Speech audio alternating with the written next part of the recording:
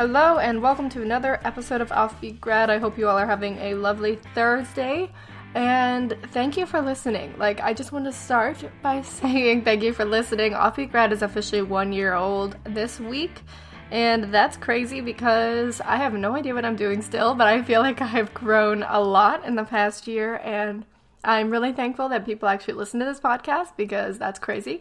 And I just have really enjoyed doing this little creative outlet. While my blog feels a bit more curated, I definitely pay more attention to crafting intense blog posts, a little less occasionally. Being able to talk to you guys on this podcast every single week about current events in the blogging world or just about things that I want to get off my chest, that all means a lot to me, and it's just a low pressure way to talk to my audience and get some feedback and interact with you people. So thank you, because it's been a year and hopefully we have another year in the works. So yeah, that's that. Enough thanking you. So today I wanted to do a podcast about why some bloggers are successful and why you're not. So that sounds really harsh, and I intended it that way because I'm trying to get clicks. But it is a little harsh, and I think we don't really talk about the other factors at play when we look at a lot of these top bloggers, top influencers, top YouTube stars, whatever. And it can feel like you're not good enough and like you can't compare with these people who are already on top. But when you take a step back and examine why they're on top, it might shed some light onto the situation and at least give you some more perspective. So this sort of ties into last week's podcast with Sarah from Sarah Strives, where we talked more about some of the background stuff that happens in that influencer sphere and how it can be really misleading if you don't have the full picture. And while that's certainly true, and you should definitely listen to this podcast, I just wanted, not just this podcast, yes, this one, but also the last podcast. If you haven't heard that, I would highly recommend it because we had a really good chat. But this one is also going to be pertinent because I'm just going to sit here and I'm going to spell it out for you so there will be no confusion about why those bloggers are so popular and why you're not. So, a section of this will apply to me. I'm not completely hypocritical in the fact that I understand that some of these things relate to me, and I will talk about them when they do. So, let's get right into them. First of all, these don't apply to just bloggers, just influencers. Anyone who's experiencing this kind of online success by their own business, their own personality, etc., will experience some of these to some extent. And of course, there are always exceptions to the rule. So there are, of course, going to be some people who maybe don't fit this narrative or don't fit this perfectly. But I think you can find in most every situation at least one of these things applies. So let's get right into it. So I outlined 5 things that explain why bloggers are successful. First, right place, right time. This is the biggest one of the biggest one. This is the reason why there are so many influencers who have been reigning supreme for a few years now, or if they are just now coming up on top, they've been around for a while. And what I mean by this is there really is a shelf life when you can get in on something. You can take this back to Bill Gates or Steve Jobs. They are the prime example of right place, right time. Had they been born 10 years later, they probably would not have experienced that same level of success. Not to say that Bill Gates isn't supremely intelligent and talented, but he was working in a right place, right time situation. Whereas if he hadn't discovered it right then and there, probably someone else would have, or would have taken the technology in a different direction, and things would be very different. But he just happened to be born in this perfect time and happened to be interested in computers and development at the prime time. That is key, and it's very key in blogging as well. I can remember maybe 5 years ago when blogging was not as popular. People didn't really know you could make a full-time job blogging, and that was really an easier way to hit the ground running. You had less competition, there was less saturation in a lot of niches. Brands were just starting to understand influencer marketing. There was a lot of money being sort of thrown around, and it was just a lot easier to make a name for yourself. You can see this on YouTube 10 years ago probably. A lot of those really big stars are still around today. Not all of them, but they definitely had the opportunity to hold on to that wave and just sort of ride it a little bit more. The prime example of this I could think of is Shane Dawson, who started really early in YouTube and is still on top today, probably because right place, right time. Had he started whatever he started in the beginning today, it definitely would not land. So it's interesting how that works out. An example with podcasting is that I would say right time, right place for podcasting was 2 years ago. And I know I missed that. I can recognize that. And a lot of new podcasts are starting every day. And there are some great ones. But that's not to say that it's not going to be harder for these newer ones to get noticed when there's such an established audience for like so many big podcasts. So just keep that in mind. Right place, right time is one of the biggest things. I will recognize that this applies to me to some extent. While I didn't start blogging seriously until 2015, there were no other college bloggers. It was a very small community, and that really helped me just get popular. Not to say that I'm like supremely popular. That's annoying. But I do mean that I definitely did gain audience, and I definitely had an edge in brand deals and stuff like that because of the right place, right time phenomenon. And I like to think that I'm really open about that, and I like to think that I haven't held on to it as well as I wish I had, but this definitely is a thing that has happened, and I definitely realize it. And a lot of big bloggers, influencers, YouTubers, whatever, all sort of have this under their belt if they're really successful today and they've been around for a while. Like, just question whether they hit the market at the right place in the right time. My biggest gripe with this is when bloggers or influencers start selling products based on their success, and they'll be like, I did it like overnight and so can you. And like, yes, they might have done it overnight, but how much of that was right place, right time? Would the same thing be possible today? Usually it's not. And that's just because the internet moves really fast and new things are always coming, and we don't know what platform is going to be popular next or what niche is going to be popular next, and that's just part of it. Next, privilege. So this might seem controversial to say. I talked about it a lot in the last podcast, but I needed to say it again because there is a certain level of privilege that comes along with being able to dedicate a lot of time to this. And I will admit that I did have a level of privilege when I was starting as well. First of all, I was able to blog from college. A lot of people can't go to college, and that kind of flexibility in my schedule made it possible to dedicate a lot of time to my blog when I was first getting started. And then also I was able to begin freelancing pretty much immediately after college, after quitting a job. And that was because I had money saved from college, mostly from student loans, like, let's be honest, that I was able to put towards my living expenses while I made this work. And had I not had that little comfort nest, I probably wouldn't have been able to afford it. And I did end up actually needing another job to support myself. But there was a period of maybe 2 months or so where I did not have one, and I was just making it by on what I had. And I'm lucky that I had that for so long. Even if it was limited, I did have it, and a lot of people don't. And even then, later on, I was able to quit my job again a year ago and pursue this full time. And I was lucky to have such a foundation of freelancing clients and blogging income that I was able to support myself. I did not have other support. I'm the sole breadwinner in my household. I live with my boyfriend, but he's still in college. And I made most of the money, but I was, once again, sort of still in a position of privilege. Had I lived alone, I probably wouldn't have been able to afford it because rent is really expensive here. I don't live at home. I live by myself with my boyfriend, and it's really expensive to live. So, like, I had the extra support from his income as well.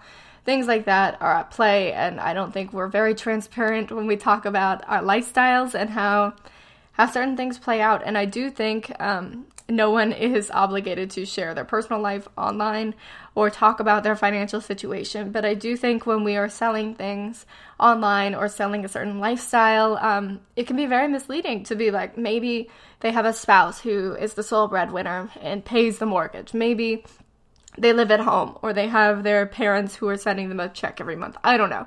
And I'm not trying to shame people who are in these situations. These are certainly, everyone has their own life and their own financial situation, and that's totally cool. But the issue is when you see people online and they seem to be like living such a luxurious life, and they were able to completely source their income from their online business, that isn't always possible for everyone because you need to pay the bills, and it takes a long time to build your own business in any capacity. And if you're not able to pay the bills, then you can't focus on your business. So that's what I'm trying to say here. And I hate whenever I'm online and I see people who are just like, oh, just quit your job, just go for it. Like, I understand what they're saying. Yes, you should just go for it. You should go for your dreams, but I would tell people the opposite. If you want to go for your online business dreams, go out and get yourself a part-time job right now, because you need a way to pay the bills so that you aren't so stressed and panicked all the time that you can actually focus on growing your business. I know, because in those 2 months when I was jobless and just doing this and trying to figure it out, I was in a constant state of panic. I was afraid I was going to be like unable to buy food. I was just really, really worried. I was budgeting every penny, and I mean, that's no way to live your life. So I would highly recommend, if you were in the position of wanting to start an online business, for sure do that, but make sure you have a way to pay the bills, whether it's you have someone to support you or you have a part-time job. No shame in that. If anything, it will only help you. So I just think that's a really harmful mindset when people are like, oh, just go ditch your day job. No, don't do that. Like, you need a safety net. If you have enough savings to support yourself for months and months, sure. But most people don't, and I think it's unreasonable to expect people to just be okay putting their entire lives on the line. And some people have children, some people have spouses, and other people who rely on them, and you have to really just be careful. So that's all I'm saying. Next, virality. So sometimes things go viral, and that's simply it. Sometimes things just take off and you don't know why, and suddenly you're sort of propelled into internet fame. I see this mostly on YouTube, but it also is really popular on Instagram. So basically, like, one video will go viral on YouTube, and suddenly this is a really relevant influencer, YouTube star, whatever. And like, that is just a freak accident. The odds of this happening are very low, and you can't just wait your whole life waiting to become a viral star. Next is same on Instagram, where basically people, you'll get like on that feed, you'll get on the what's it called, the popular page, explore page, and you'll just get picked up by a lot of people. And usually it's a fluke accident, and there's really, like, despite what people might say, there's no way to control what goes on the explore page. Instagram's algorithm is really tricky, and so you never really know what's going to be on that explore page. So honestly, it's a fluke accident, and that happens, and it's totally possible to ride that success, and you should ride it. But don't wait around to become the next big thing, because that's honestly not something anyone has any control over, and a lot of the times it's an accident, another right time, right place situation. So be careful about that. Next, marketing. Marketing will get you far, and I included this one even though it is sort of one of the only ones in this list that you can really work hard at. But I do see this mindset a lot with people who think you can just build a website, you can just build an Instagram page, and people will just come to it naturally. This is not going to ever happen in a million years. You need a way to drive traffic, and if you don't have it, then you're just going to flounder there. And if you're okay floundering there or just having some very slow growth, then that's certainly fine. But I think most people want to actively be growing their blogs, their online presence. So having a really strong marketing strategy will really help you get to the top. And you can see this with a lot of different YouTubers, podcasters, bloggers, whatever, how they just can go from very low to really high pretty fast. And a lot of that comes down to marketing experience or getting lucky with their marketing experience. Last but not least, the final reason why bloggers are more successful than you are they're using tricks. And what I mean by tricks is not a good thing. They are using sneaky tricks to push themselves ahead. I see this in my line of work a lot as a copywriter and an online blog writer. There are a lot of tricks going on. There's a lot of black hat SEO, a lot of fraudulent link building, and stuff like that that's really bringing people to the top of search engines, whether they deserve it or not. But aside from that, I see this a lot with Instagram. That's probably the most prevalent area to see it. You see it with the follow, no follows. You see it with the, not follow, no follow. That's an SEO, like follow, unfollow. You also see it with the buying of followers in these shady giveaways. all of that kind of stuff that you might think will end up working, but it probably won't. And I would definitely urge you to like take a close look at your followers, not your followers, but like other influencers who you might be suspicious of. Look at their followers. Do they all seem a little bit fishy? They probably are then. Are they participating in all of these giveaways? Things like that really just they're fraudulent. And it's the equivalent of buying followers, and it doesn't work. But it can give you this false sense of them having a large following, and I think that's really important to just keep an eye on. So, those were all the 5 reasons why bigger bloggers are more successful than you. And it's a bit harsh, but it is true. So let's talk about how you can be successful too. So how can you actually be successful on the same level as these people? And first, just take a really realistic step back, because a lot of things are at play, and you're just not going to overnight wake up and be in the same position as a lot of these bloggers you might look up to. And that's totally okay, because the world of micro-influencing is very vast, and there's no limits really to what you can do on your own level, as long as you're paying attention to the next things I'm about to list. So the biggest and most important thing I can tell you is to play the long game. And what I mean by this is play the long game. Don't expect an overnight success. Don't expect any big night, like crazy changes to just fall from the sky. Play the long game. Like, you're in it to win it. And this always reminds me of my cross-country days when I was a cross-country superstar. And by superstar, I mean I participated when I would do cross-country races, because what you would learn is you're not supposed to sprint until the very, very end. So you would actually conserve energy until the very, very end, and then you would push ahead, or you would just sprint to pass another competitor. So this is a weirdly long-winded metaphor, but what I mean is don't sprint. Just get that nice, sweet pace, that sweet mile time pace, because you're going to, slow and steady wins the race, honestly. And if you can feel yourself coming up to a big obstacle, just sprint around it. No, just like when you feel a change coming, like you're about to take another step, then maybe push it up a little bit, try something new, and get ahead, and then keep going, and eventually you're going to cross the finish line. Wow, that was a stretch of a metaphor. But basically just play the long game. Like, don't succumb to any dumb tricks. They're not going to get you anywhere. They might seem like it in the short run, but in the long run, they're just going to hurt you. So play the game right, and play it the long game. So next, you can carve out a niche for yourself. So back in the olden days, maybe like 5 years ago, a lot of bloggers were generalists, and this worked perfectly because there was less saturation. There was less competition, so it was okay to talk a little bit about everything. But nowadays, it's much harder, and I would really recommend you start off with a very specific niche and grow from there. You can always grow out, but it's hard to really hone in once you've already grown out. And I can say that with confidence as someone who has taken a really niche topic and then sort of switched to a different niche topic. It's very hard. So I would recommend starting with a niche, staying with that niche as long as you can, and you can always expand out from there. Finally, do it better. So see what those top bloggers are doing and do it better. Honestly, you can do it better. A lot of the time you really can, because they're either slacking or they're doing to these dirty tricks, or they're not really being as relatable as they think they are. Once again, going back to that privilege thing, a lot of the times you'll see them like talking about how to do this on a budget or blah, blah, blah. But in reality, you know, they're not really working on the same budget as like someone you would know. So it's important to always talk to an audience that you would understand, or to really just explain your own perspective in a way that is relatable and actually useful.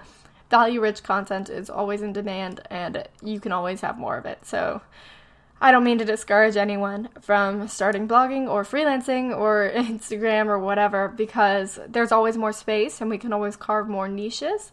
There's always an audience being underserved, and there's so much room for more high quality content. And what we see with more bloggers popping up every day is that the content levels are really going down, and a lot of people are not delivering high quality content. So this is an opportunity for you to fill that need and just really make a name for yourself despite the popularity, and you will get there before you know it. So that was my motivational speech for the day, and hopefully that made sense. I just really like to think about these things when I find myself comparing myself to other influencers or bloggers, I just like to think about, okay, so like what ways are they privileged, or what ways are they marketing? Have they gone viral? Are they a situation where it's a right place, right time? Like, are they using any dirty tricks to get ahead? A lot of the times, some of these are at play. A lot of the times it's not their fault. Like, if they're viral or privileged or anything, I don't mean like I'm hitting on them like, oh my gosh, how dare you. I'm just saying it's good to keep that in mind, because you can remember that like your own journey is a little bit different. And I don't mean to sound like some kind of woo-woo person with the journey thing. I mostly mean it facetiously, but just that everyone takes a different path, and when your time comes, young one, you will go to the light. I don't know. What was that? Was that Star Wars? I don't know. Anyway, this was long-winded, and I need to go to the gym and do something because I am having a good time. Anyway, thank you all for listening again. I'm sorry it was so confusing. I will have another guest next week, and we have a really exciting topic. But I wanted to talk about this because I was still fired up after my podcast last week with Sarah, and I was like, I gotta say more, and I might do a blog post on it. I might not. Who knows? I like to live on the edge. And thank you so much for listening to Offbeat Grad for a year. Even if you're just starting now, or if you've only listened to a few episodes, like, I am so grateful for you. Thank you for putting me in your ears. That sounds weird. Great. Have a productive Thursday. I will see you next week.